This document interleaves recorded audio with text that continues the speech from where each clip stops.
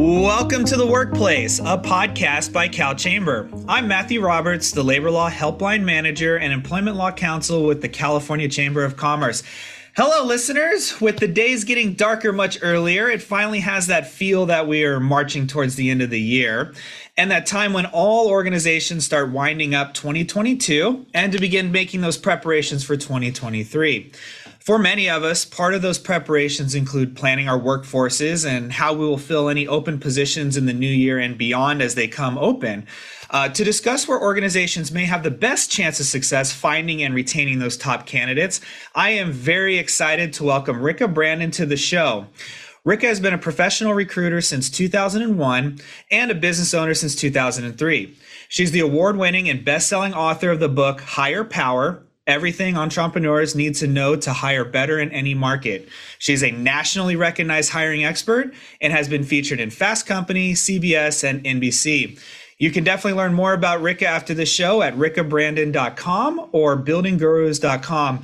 Welcome to The Workplace, Rika. Hey, thanks so much for having me.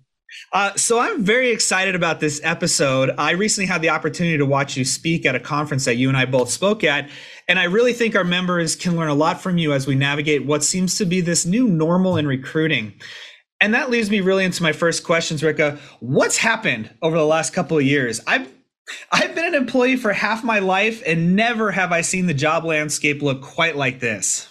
Yeah, it's crazy. I think anybody who has been in it, I say I've been doing this has been my whole life for 20 years, and I've never seen it like this. So it definitely is I don't think it's going to be a once in a lifetime. I think we'll continue to see some pretty rapid changes and different things. So yeah, a lot of things happened. Obviously the pandemic, and then we had where, people were able to make way more money for jobs than before. And so the Great Resignation, a lot of changes, a lot of things happened, and it happened really fast. And so companies in many ways were caught flat-footed and didn't see it coming and didn't know how to react. And it's been a wild ride working with clients as they're recognizing like, okay, we need to make, it's always been important, but it hasn't been urgent. So the people part of the business can get put on the back burner. And I think what happened in the last 2 years really changed that for a lot of companies where they recognize like this is now urgent and important. And it's challenging, right? There's a lot of stuff going on in the market that's different for companies. And, the reality is like you have to try harder. That is the end of the day. Yeah. And so I was wondering if there's any kind of statistics or other background to kind of explain the phenomenon we're seeing, the number of open jobs, people changing industries. What are the things that you're seeing out there, Rika? Yeah. So the biggest one, the one that is kind of the mountain out there is that our birth rate has been dropping for years since like 1958. So it was about 25 births per year. It's now down to 12. So that, of course, is feeding into our workforce. So our workforce is much smaller. There's not as many people entering it.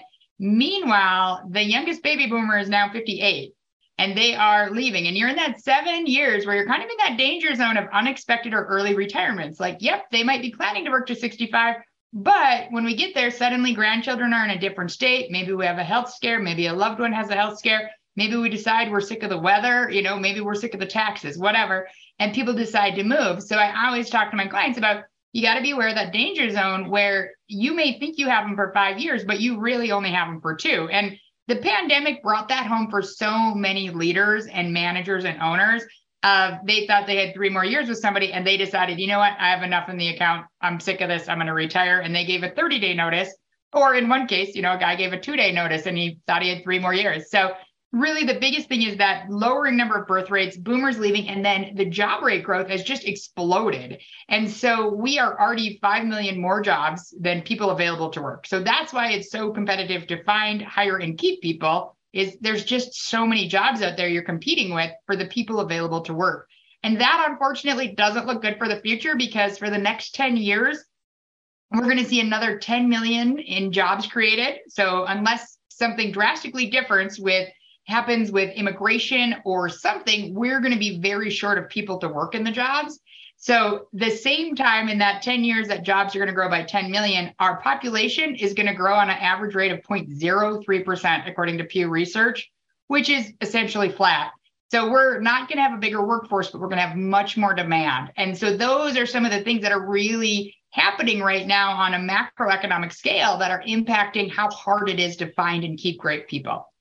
So jumping to that economic scale that you just talked about, the economy is in this weird place. We've identified there's a lot of job growth. You hear, tech companies are going through some restructuring. You hear, crazy inflation is ongoing, and that's kind of squeezing businesses here in California and elsewhere. How's the economy kind of impacting the salaries and benefit offerings that employers are needing to consider to provide now? Yeah, I mean, universally, my clients and the companies I consult with have had to increase. Probably on the low end, it's 5%. Some of them are more like 25%. And I don't have the exact stat here, but I read an interesting article that said, we kind of delayed wage gain. So the national wage gain was actually pretty far behind. And that sort of snapped into attention around the same time of the pandemic, where what we were doing was making up for wage gains that had been sort of delayed or put off. So we got hit with a double whammy on it of that change and also just getting sort of caught up to the current market.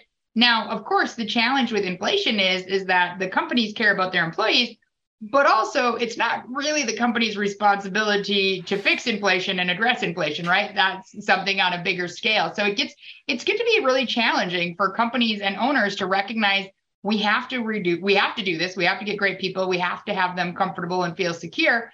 And yet this is unsustainable from a business model to do. So it's a tricky situation for a lot of owners and managers. Yeah. And I think this was all vital background as we move then into, from a general perspective, what works well to find candidates in this new environment? What doesn't work well in terms of what you're seeing in terms of attracting the most qualified candidates or the best candidates for the positions we have open? So, I talked about this in the talk, and I think there's really two ways we can get great candidates. One is attraction, and one is recruiting. And so attraction is posting a job ad, asking for referrals, maybe creating a relationship with a local school. But basically, it's like marketing, right? We're putting a message out there and we're hoping the right people see it and respond to it and take the action we want them to. So that is what the vast majority of small to mid-sized businesses do. It's the majority of what most businesses do, right? And then we have the recruiting side, where that is more like sales. And when I'm talking about recruiting, I'm talking about true recruiting, like headhunters, like what I do, where we identify people with the skills you want and we actively seek them out and make them aware of your opportunity and get their interest. It's a very different approach. And for most businesses, they just need to do the attraction piece really well, and it will solve their problems. So I'm not going to dive into how you can get all crazy and wizardy like an executive recruiter would. So when we're focusing on that attraction piece, you need to make sure your employer brand is good. So when people check you out, because Yelp, everything, people are checking reviews, they're looking at everything. So one, making sure your website is tight. Two, making sure that if you have stuff on Indeed or Glassdoor or LinkedIn, it talks to the candidate and it talks about why it's a great place to work. And in a nutshell, I really think the ticket that is going to change your results is you have to start selling your opportunity and your organization. And I think for years, people have just been telling. And there is a huge difference between telling somebody and then selling it. And now to stand out and to get that action and get them to take action and consider you and actually accept your offer, you have to focus on selling your organization and your opportunity. And that's probably the biggest game changer that I can advise for anyone. So as you, assist businesses in developing some of this sales pitch and attracting employees, what are you seeing that employees want the most when they're applying for these organizations? What are things that you're hearing? So this is such a great question. I always say hiring is one by one, right? Not all millennials are lazy or entitled. Not all Gen Z are responsible. Not all boomers are, tech illiterate and stuck in their ways, like all the stereotypes that we hear all the time. It's not true. We all know people that break that mold. So I think that's the first thing is hiring is best done one-on-one, because some people are very money motivated and some people are very focused on altruistic things and like the work I do has meaning. So that's my first caveat is what matters to that candidate and what you can offer them. And that's the superpower of small businesses. We have the opportunity to adapt things and tweak it to meet that candidate's needs and make it work, right? And, we don't want to bend over backwards, but that is the superpower of being nimble and flexible that small businesses have over giant businesses, because we can really create opportunities because we're not stuck. Here's the exact job description. Here's the exact, we can customize it and get creative. And so with that, I think it's important that we recognize that money always matters. Like, I get it. Like, people want to do money that works. Money matters. Like, they are not going to take a pay cut for the exciting opportunity to work for you unless you are unbelievably tied to their passion project. The second thing is benefits matter to people. If you don't have health insurance and they have somebody in their family that has a chronic illness, it is almost impossible for them to make that choice. So these are things that, although they're kind of standard, they are important. Where we have opportunities that don't crush us on the bank side of it is, how can we be flexible? How can we be creative about how we're going to get this work done, right? Can we focus on results only versus you have to be here 8 to 5? But it matters, right? So at the end of the day, the core pieces that have always been there are still really important for people to be able to say yes and feel good about it.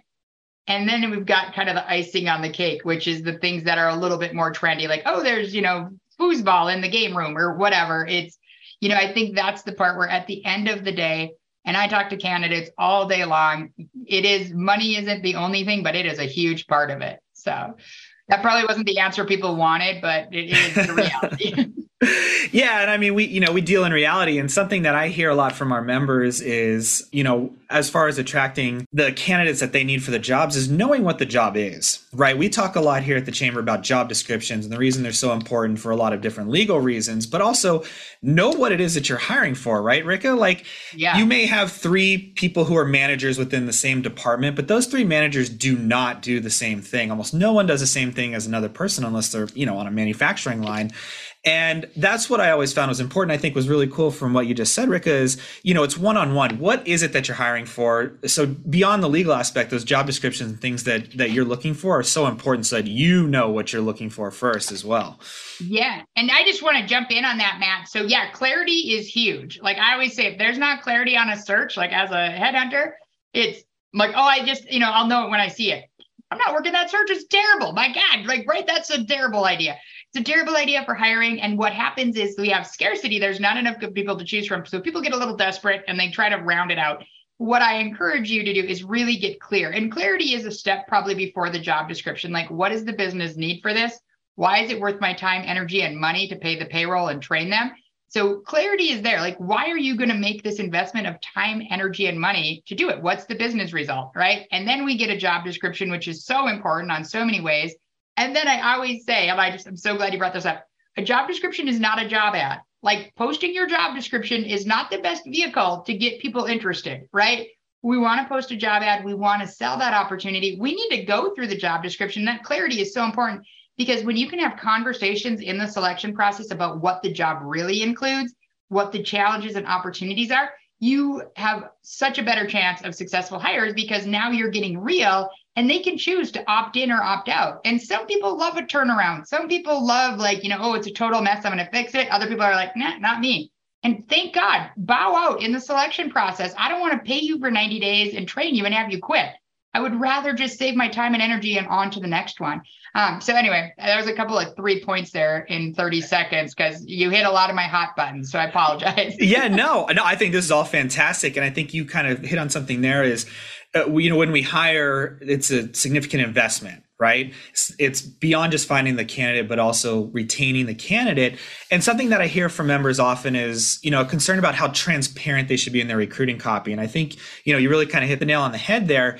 But in addition, California has a number of rules about post-offer pre-employment examinations, things like drug tests, background tests, medical exams related to the position. And they often want to know, should they include that in the copy, or should they just save it for the interview process so as not to scare away applicants? What do you see as a best practice there? Yeah, and I get this question all the time, so I'm glad you asked. Again, to some extent, the best attraction, the best recruiting is being curious, like, what's working. But here's the reality. I'm not interested in wasting my time.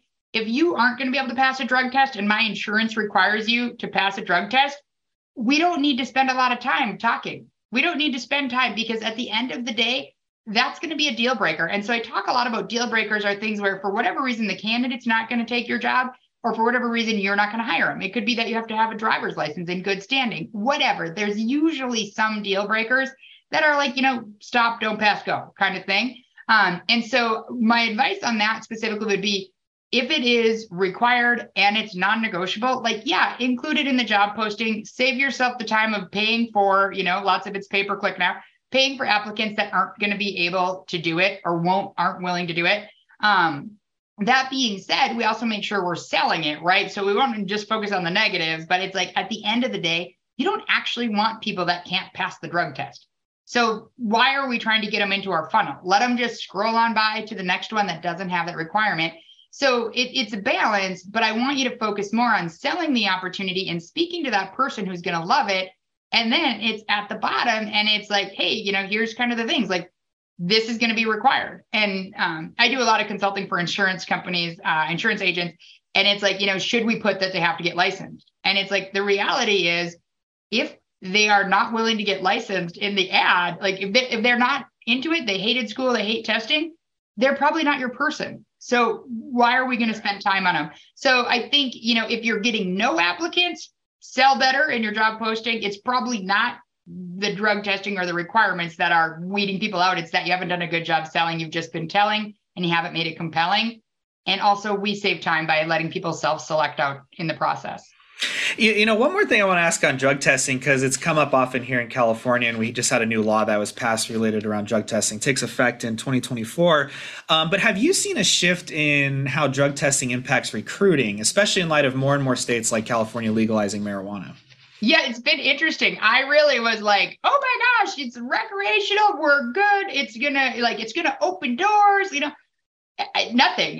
The fact is, like, the state law around it has nothing to do with most of my clients' insurance responsibilities and regulations. So no, it's been a weird thing that I thought would maybe change, but for most of them, it's still like, it's a non-starter. It might be legal, but because of our insurance requirements, and usually it is related to insurance for my clients, that is something we're going to have to do. And so it has not been as big of an opener as I thought it would be. And there's people that you can find a study that says almost anything, right? But in my experience, and I do a lot with manufacturers and distributors, it's just been like, all it does is sort of confuse the issue, because now we still are having to drug test, and it's probably adversely affected the talent pool because now it's legal and yet it's still not okay. So it's probably been a little bit of a bummer, actually, for a lot of people. Yeah. So if you could give employers kind of a starter kit out of this program on evaluating their recruitment practices and moving forward into the new year, what, 2 or 3 things would you recommend employers go do immediately now? Yeah. So I think the first thing is take some time, get away from your desk, your day to day, and really look at what did you do in the last year and did it work?